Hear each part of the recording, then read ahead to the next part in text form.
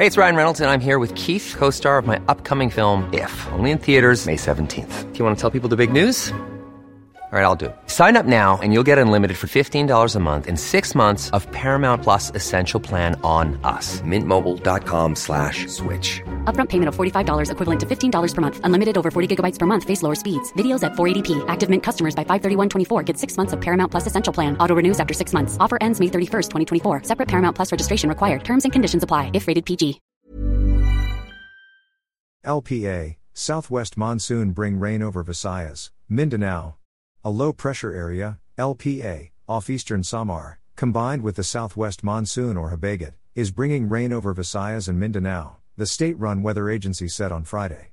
The Philippine Atmospheric Geophysical Astronomical Services Administration, PAGASA, said, however, that the LPA estimated some 310 kilometers east of Borongan City may dissipate within the next 24 hours. Weather specialist Benazan Estaria said the LPA is enhancing habagat, causing rains over Visayas, Mindanao and in parts of Luzon such as Catanduanes, Sorsogon, Albay, Masbate and the northern portion of Palawan.